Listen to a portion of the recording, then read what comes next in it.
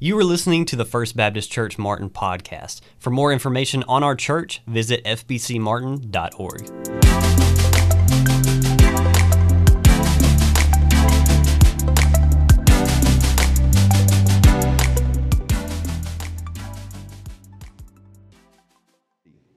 If you have been with us through the summer, you know that we have spent our summer in the Psalms. We haven't looked at all of the Psalms, but we have looked at many of the Psalms recorded in the book of Psalms, and we've called this series Summer in the Psalms, and today we're going to bring this series to a close. We're going to begin moving on to other things throughout the fall, but we are going to look at the last of the Psalms in the book of Psalms this morning, and that would be Psalm 150. This is not just the last of the Psalms recorded in Scripture. It really is the pinnacle of all the Psalms. Steve Lawson, in his commentary on the book of Psalms, describes Psalm 150 as the climactic crescendo of the entire book. And let me help you understand why he says that. When you look at the book of Psalms, how does it begin? It begins talking about the man or the woman who walks with God. Blessed is the man who walks with the Lord, who doesn't walk in the counsel of the ungodly. He doesn't live his life as other people in the world do, but rather he delights in the law of the Lord. And in his law he meditates day and night. He's a man who seeks to walk righteously and obediently before God. And the Bible says about that man that he is planted like a tree next to streams or rivers of water, that his leaf will never wither, and that whatever his hand touches, it will prosper. It will be blessed because the Lord is with him. He's completely different from the other people that he would find himself surrounded by in the world. Here's a man who walks with the Lord. And that's how the book of Psalms begins. But then as you begin to work your way into the book of Psalms, you begin to realize that the man who walks with God or the woman who walks with God, even though they're blessed and the hand of the Lord is upon them, life in this world is not easy. It's filled with struggle and trials, and there's suffering and there's pain that even the child of God encounters and endures in this life. Even the righteous man has enemies in this world, adversaries, people that are always trying to take them down. And when you begin to read through the Psalms, what you have are these expressions of faith in the midst of constant trial, faith in the midst of constant difficulty. It's one of the reasons why we love the Psalms so much, many of us, is because they're so honest, they're so transparent. We see ourselves in the Psalms as we read about the psalmist's struggles with trying to hold on to faith and trying to be godly in the midst of ungodly surroundings. And so the first part of the book of Psalms are all of these honest, transparent psalms that just talk about real life and a real world, but trying to walk with God in the midst of it.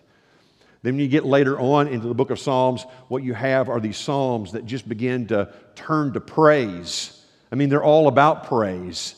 And this praise just begins to build and build and build and build in the latter half of the Psalms until you come to Psalm 150, which is this climactic crescendo where the psalmist calls upon us who know the Lord and who walk with the Lord to give to the Lord our highest praise. This is how the book ends. And it all makes sense, doesn't it?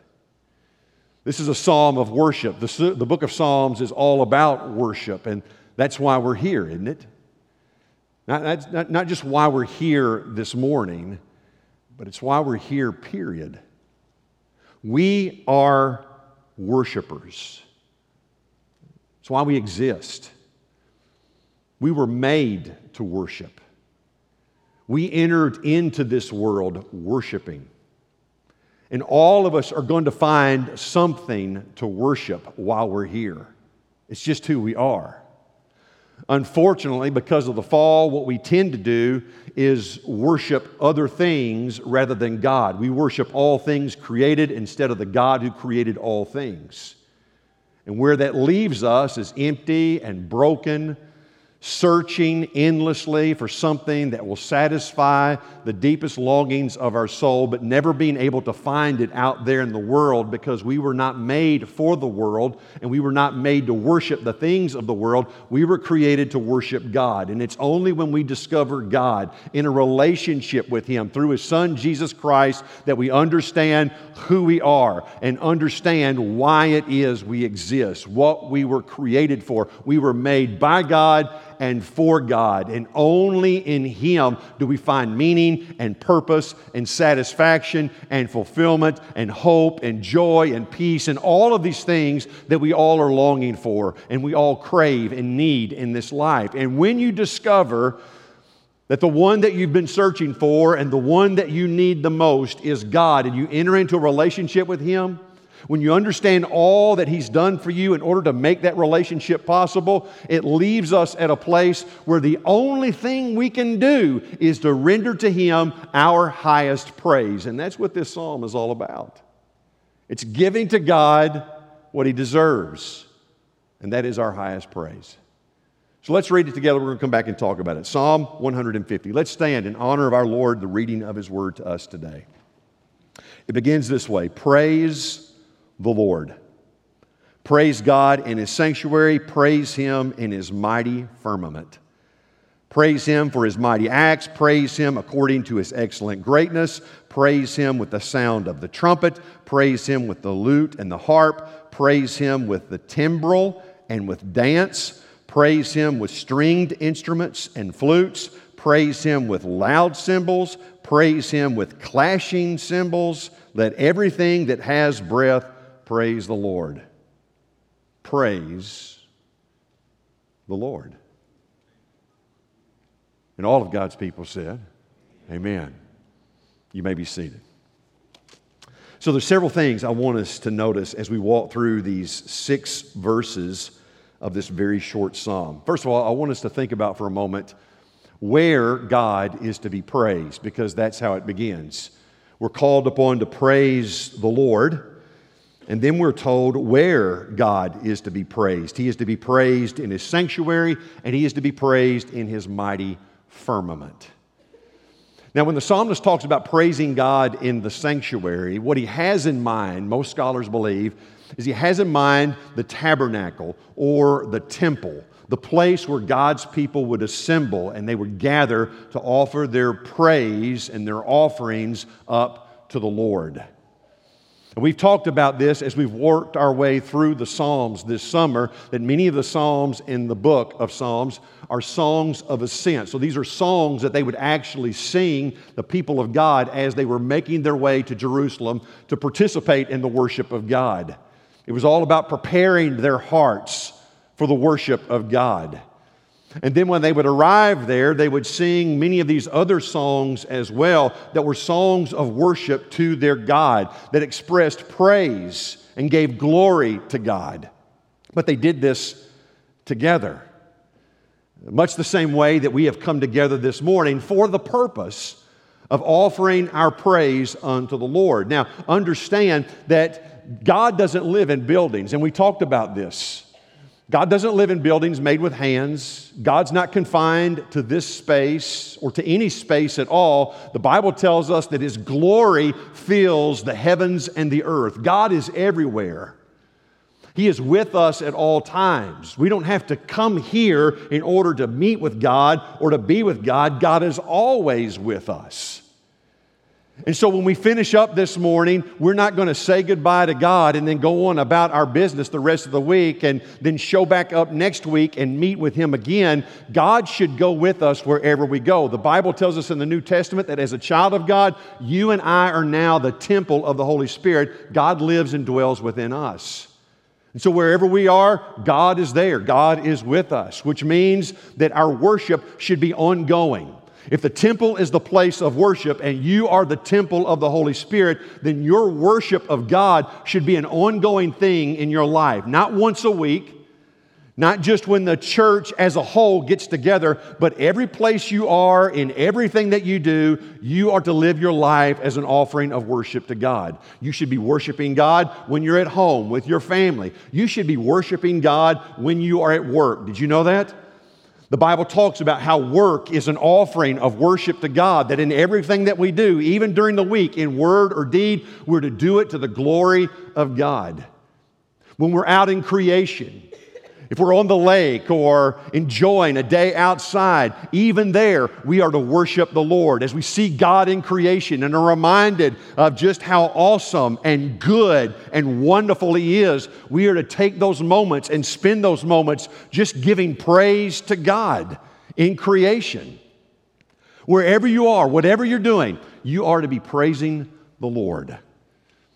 But then, there are these times and these moments when we come back together and we gather as the church to collectively offer our praise unto the Lord, and that's important too. Of all the places where you could be praising the Lord and where you should be praising the Lord, this place, the place where God's people gather, should be high on your priority list. The Bible tells us that we're not to neglect the assembling of ourselves together, as some do, but we need to be together, and we need to be offering our praise together unto the Lord and encouraging one another in doing so, and even the more as we see the day approaching, the day when our Lord is going to return. And so this place is important, but what makes this place special is when the people who meet here and gather here come here bringing their worship with them. What I mean by that is when you and I have been worshiping God all week long in everything that we do, when we in our lives individually have been out in the world and praising the Lord through our works and through our deeds and with our voices and by the way that we live our life, and then we come here, what we're doing is we're bringing something with us that has been a part of our life all week long, and as we join together to render our praise to God, He ends up getting our highest praise. And this is what the psalmist is talking about. Praise God in His sanctuary. When the people of God come together, they should bring their worship with them and offer to God His highest praise. But then he says, praise Him in His mighty firmament. That's the way the New King James translates that. And what that means is that God is to be praised not just here on earth, but He's to be praised in the heavens. Many scholars believe that he's talking about here the place where the angels dwell and the place where the saints who have now left this world, where they now reside with God in His presence. That God is to be praised there also. In fact, God is being praised there. You know what the angels are doing right now? Along with the redeemed who have gone on before us from this life and are now with the Lord, you know what they're doing?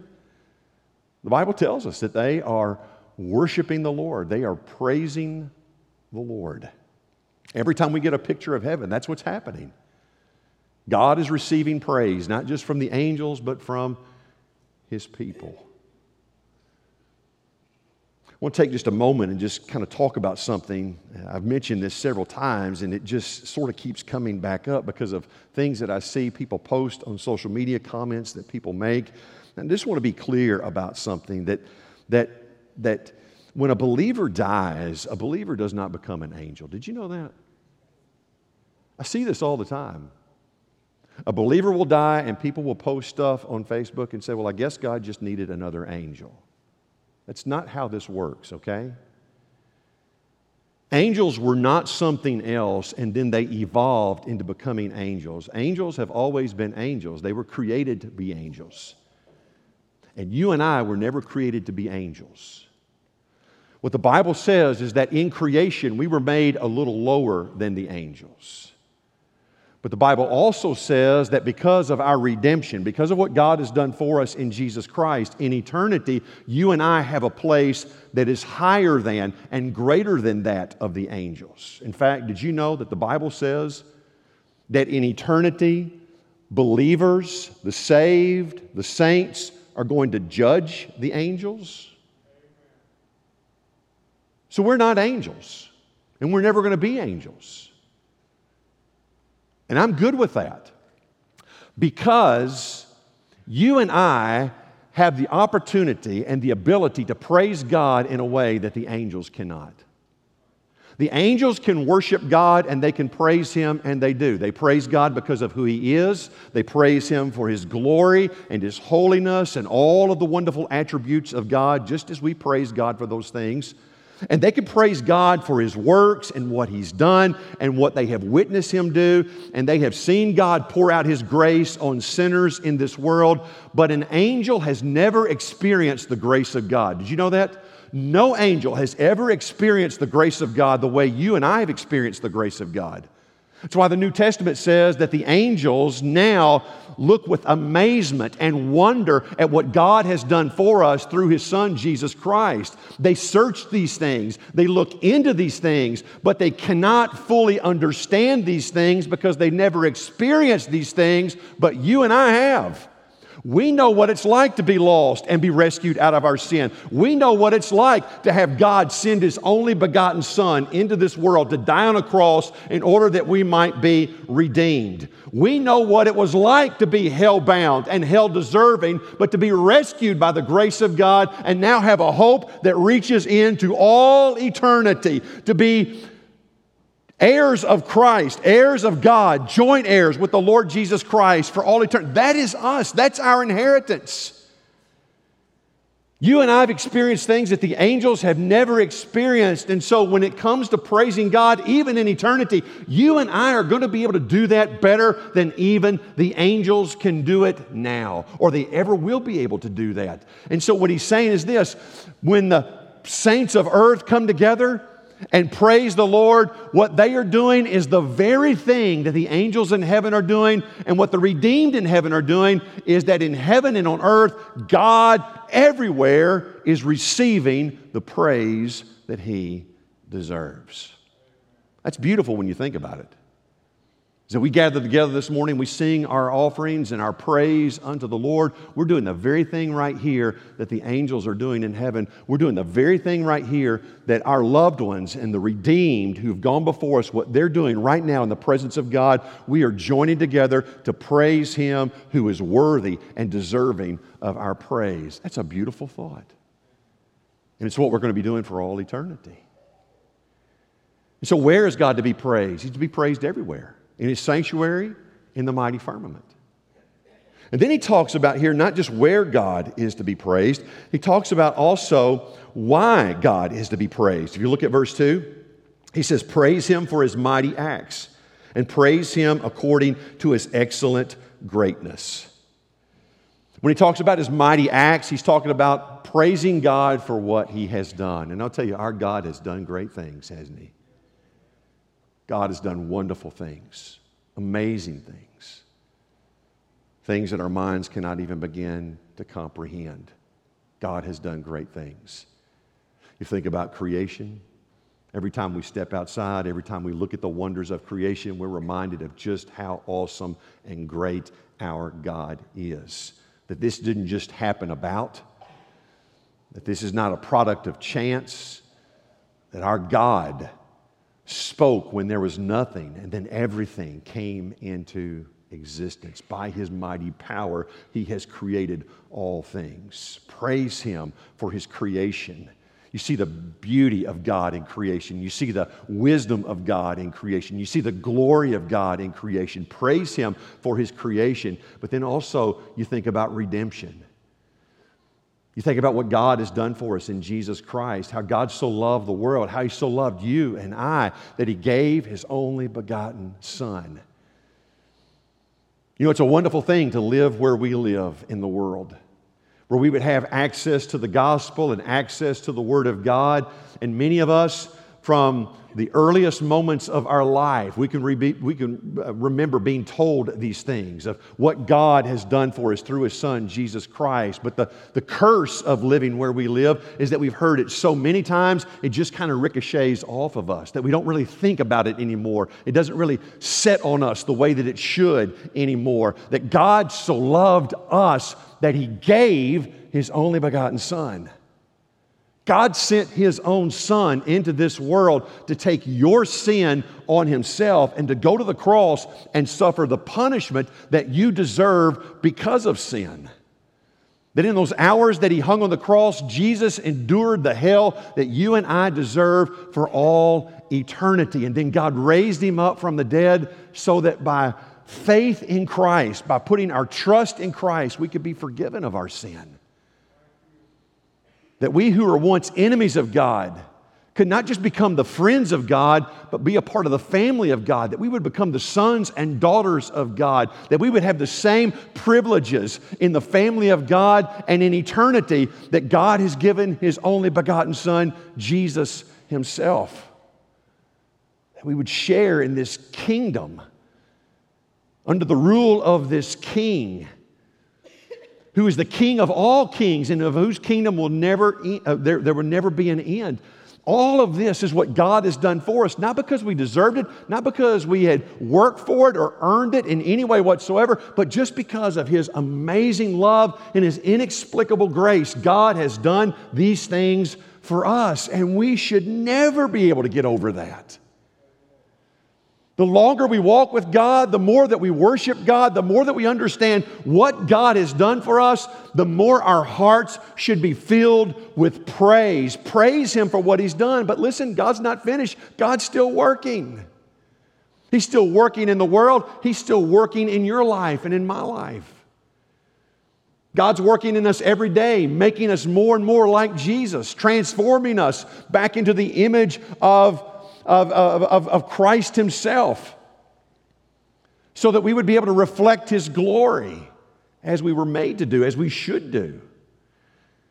Which means that God takes all the things that happens in our life, even the bad things that we sometimes don't understand, the things that are tough and difficult and painful. God is taking those things and working those things together for our good and for His glory. And even though we don't understand it now, we will understand it then. But we know who God is, and we know how God works, and we know how God loves us. And so we praise Him that even in the tough moments of life, God is still moving and God is still doing great things. And then we praise Him because of the promises that He's given us. And when you read the Bible and you look at the promises of God, every promise of God is as if it's already a done deal. God has seen the end from the beginning, and so it's not this wishful thinking that we're holding on to down here.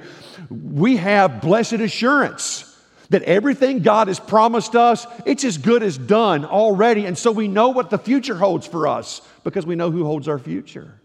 We know where we're going. We know what we have to look forward to. That's why death doesn't scare us anymore. We're not afraid of death because we know the one who has conquered death, who has promised that He's the resurrection and the life, and he who lives and believes in Him will never die, and those who die and believe in Him shall live forever. We praise Him for what He's done. But then we also praise Him for who He is.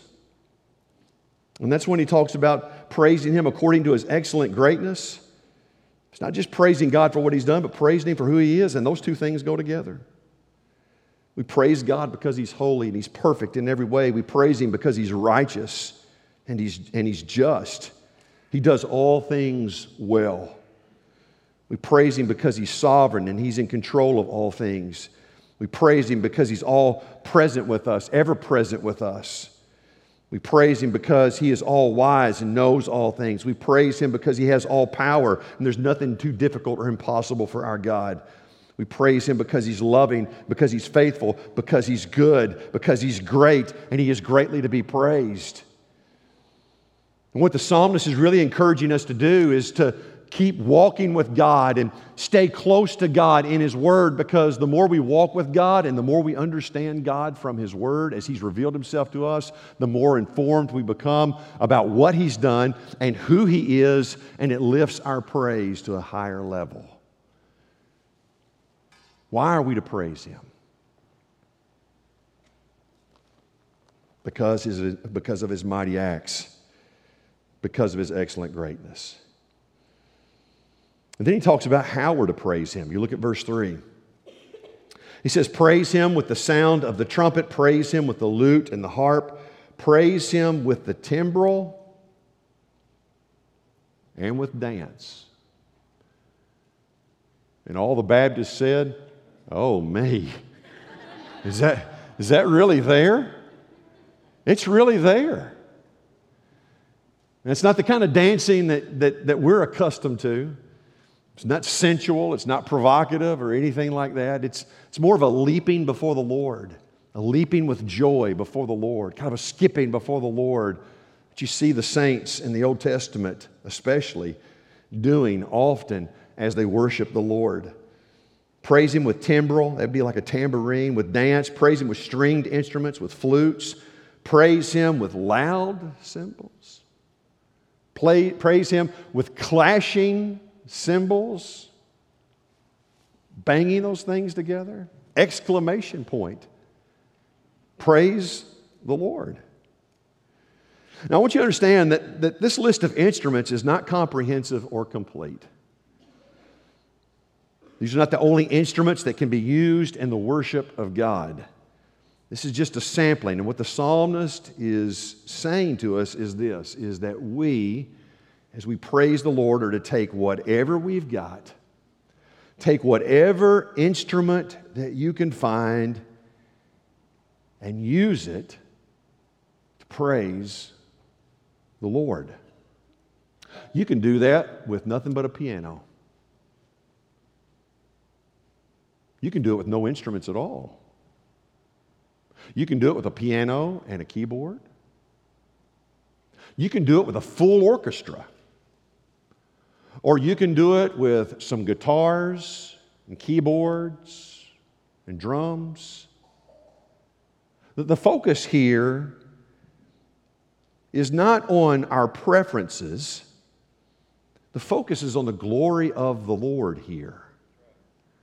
Take whatever you got and use it to praise the Lord. Now, some things may not be your thing, but that doesn't necessarily mean it's a wrong thing. Oftentimes, we bring our personal biases and preferences into the place of worship, and we let those dictate what should be done and what cannot be done in the house of the Lord. God just seems to leave it sort of open here for us, as if to say to us that the focus of worship is not on you, but the focus of our worship is to be on Him. He's the one that we've come to worship. He's the one that we've come to praise. And the psalmist says, take your instruments, take everything that you've got and use them to praise the Lord. Now, the thing I find interesting about the book of Psalms is this. Psalms is a collection of songs that were used in worship. And what you have here are the words of the songs that they would sing to the Lord, but there are no notes that are given to us. There's no music to these songs. It's just the words. And I think that's because God is saying that the musical style is not what's important to me. It's not what matters most. What He cares about is praise that is grounded in truth. When Jesus was talking with the woman at the well, the Samaritan woman, they were having this conversation about worship. Jesus said to her, He said, the Father is searching for people in the world to worship Him, true worshipers. And He says a true worshiper is someone who worships God in spirit and in truth. Now, the word spirit that He uses there is not capital S, but little s, which talks about worship that comes from the heart, worship that has feeling and emotion to it. And He says those two things must go together if your worship is to be what it should in the presence of the Lord. You come together and you worship God in truth, but there's nothing coming from your heart. There's no feeling or emotion. It's just cold, dead orthodoxy. You come to God with all of these emotions, but it's not grounded in truth. That kind of worship is going to fly off the rails before you know it. Worship must be from the heart, but it must be grounded in truth. And that's the thing that we are to focus on. Worship God with everything that we've got. Make these offerings of worship to God. Just make sure that whatever you're offering to Him is really for Him and that it comes from your heart and it's grounded in truth. I'll tell you, now listen. Worship is not a performance.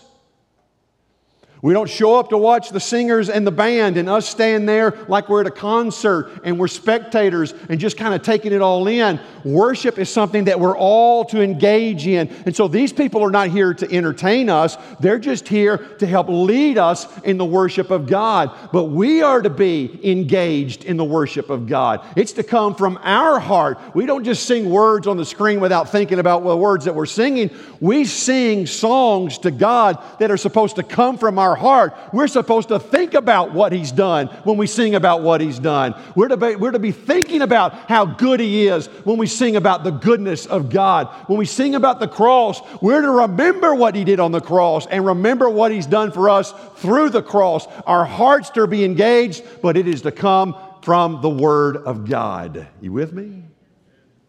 That's important. And just in case you're looking at this list that is given to us here and you're thinking to yourself, well, listen, I feel left out here because I can't play a thing. Neither can I. I love music. I've always loved music. Grew up loving music. I love all genres of music, not just one particular style. I listen to all different styles of music. And I've always wanted to play an instrument, just never learned how. Now, I did in high school play a mean air guitar. And I can still do that on occasion. But then I moved from the air guitar to the dashboard drums. Anybody got a dashboard drum set? Yeah, I've got one. My wife hates it. Takes my drum kit away from me when we're going down the road every once in a while. Long trips, drives her crazy because I love music. I'm always listening to something. I'm always, just kind of playing. But that's about as far as it goes for me. And some of you in the same boat. I mean, I look at these people who have these talents and gifts, and I envy them in some way. I wish I could do that. But the thing that you need to understand is this, is that every person in this room, though we may not be able to play a musical instrument, has an instrument. That's the most important instrument of all that is to be used in the worship of God. You know what it is? It's your voice. It's your voice.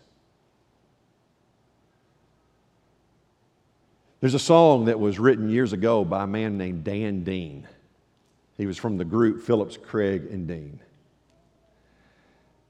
And the song is called Favorite Song of All.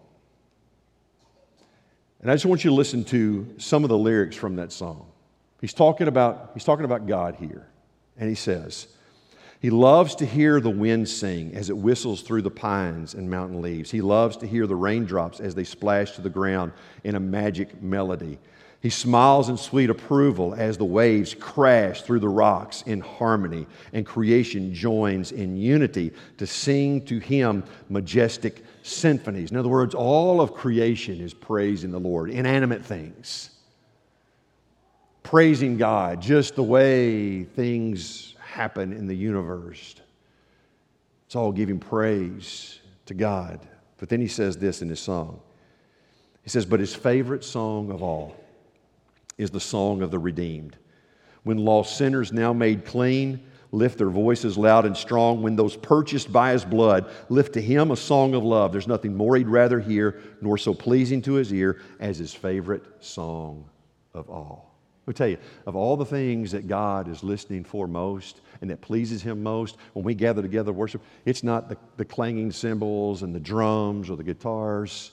Clearly, God's not opposed to those things, but you know what brings Him most praise? Is your voice and my voice lifted to Him, singing about His mighty acts and His excellent greatness. Now, some of you are sitting here this morning, you're saying, I don't sing very well. Neither do I. You ever wondered why I sit up here by myself all the time?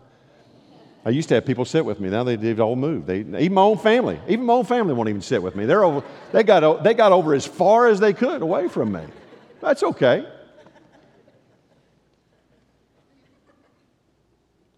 See, I'm not here for you.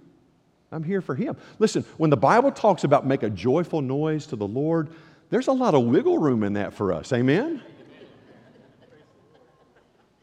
A joyful noise to Him may sound like a grateful grunt to you, but it's all good, right? God just tells me to lift up my praise to Him. And there should be no way that I would let the rocks praise Him, or the waves praise Him, or the wind praise Him, but me not praise Him for what He has done.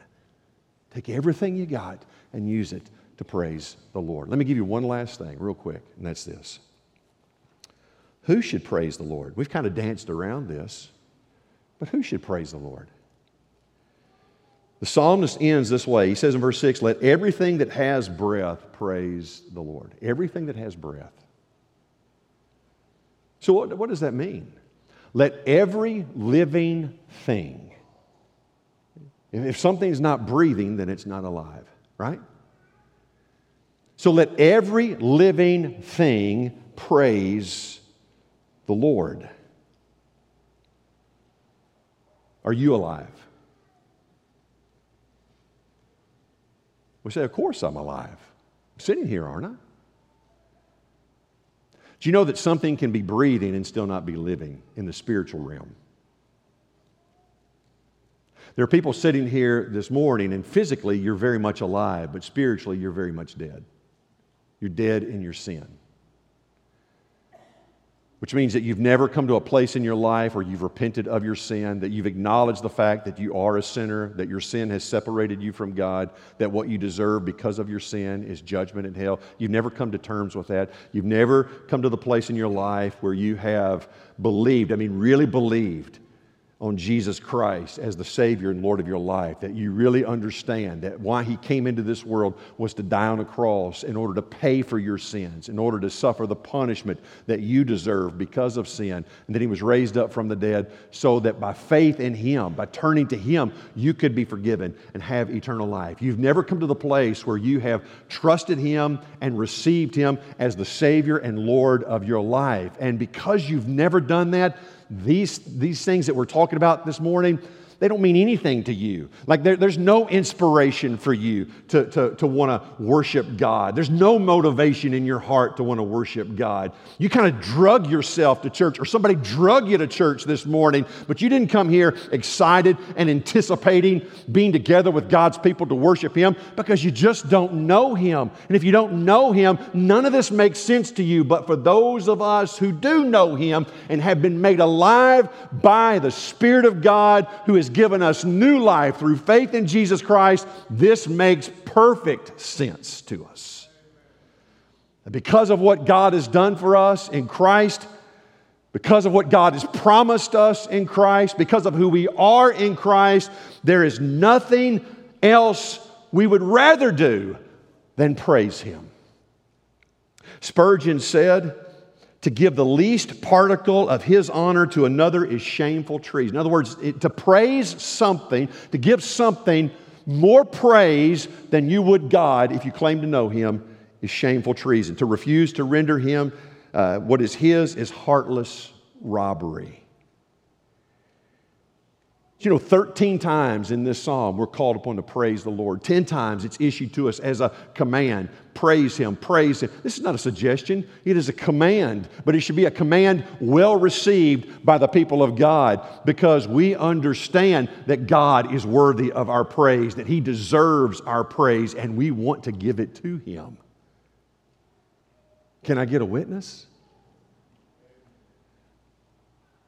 And I know some people are sitting here this morning and you're thinking, that's just not my thing. That's not who I am. That's not my thing. I just kind of keep everything in. I don't like to show much emotion. I just don't get excited about a lot of stuff. And so, I'm glad to be here. It just doesn't maybe look like it. And I would believe you. I would, if it weren't for Taylor Swift and college football. See, I got social media. I see where people go. I know that just a few months ago, there's a girl that shows up in Nashville, Tennessee, who sells out Nissan Stadium 3 nights in a row. Record crowds. Over 212,000 people showed up to hear her sing. Last night that she sang, storm came in, passed through the area, delayed the concert into the wee hours of the morning, but she Being the star that she is, she hung around. She came out and she sang, and they hung around to listen to her. Into the wee hours of the morning, she sang to them, and they drank it up, and they loved every moment of it, and they took their pictures, and they posted them everywhere for everyone to see because it meant something to them. And then yesterday, stadiums across our country were filled with people. Some of them had painted themselves up. Some of them had camped out all week long, waiting for the day to come.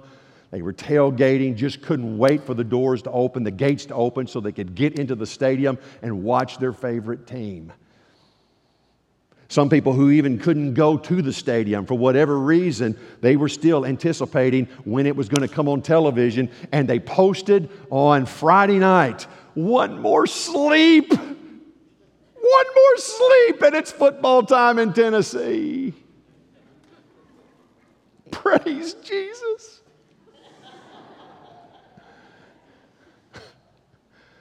I get it. I love sports. I told you I like music. I've gone to concerts. I've been to sporting events. I'm not saying any of that stuff is wrong.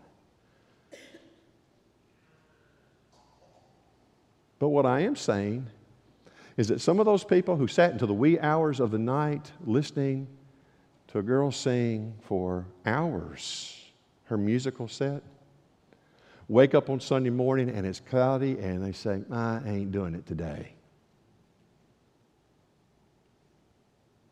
Some people who sat in those stadiums yesterday and watched for hours as men ran up and down the field trying to get a piece of pigskin into the end zone more times than the other team are the same people who show up here and look bored to death, or they're watching their clock to see when it is we're going to get out. Something's wrong there.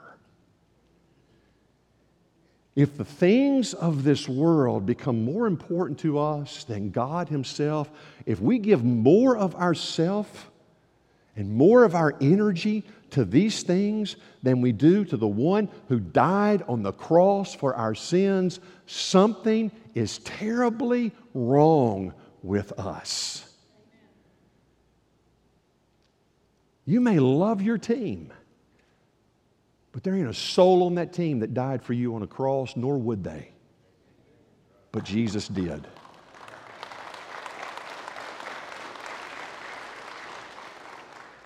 And so how does it end? Praise Him. Praise the Lord. And that should be our life. Our life should be lived as an offering of worship to the one and the only one who is worthy of our praise. Do you know Him? If you don't, you can today. And I'll tell you, He's worth knowing. He completely changed my life. Many years ago, I'd spent the early years of my life worshiping things. Myself, the things of this world, chasing the things of this world, looking for stuff that would fill the emptiness of my soul. And it wasn't until I met Jesus that everything in my life changed. And I met the one that I was made for. The one who died for me so I could live in Him. He changed my life. And there's nothing I would rather do than to praise Him. That same Jesus who died for me, died for you. And today, if you'll turn from your sin and put your faith and trust in Him, you will find the one you were created for, the one you were made for, the one who gives life meaning and purpose and hope and joy, the one who fills the deepest longing of your soul. And when you meet Him, you won't be able to keep from praising Him. Praise the Lord. Amen. If you were encouraged by today's sermon, leave us a rating and subscribe to the podcast. To learn more about First Baptist Church Martin, visit fbcmartin.org.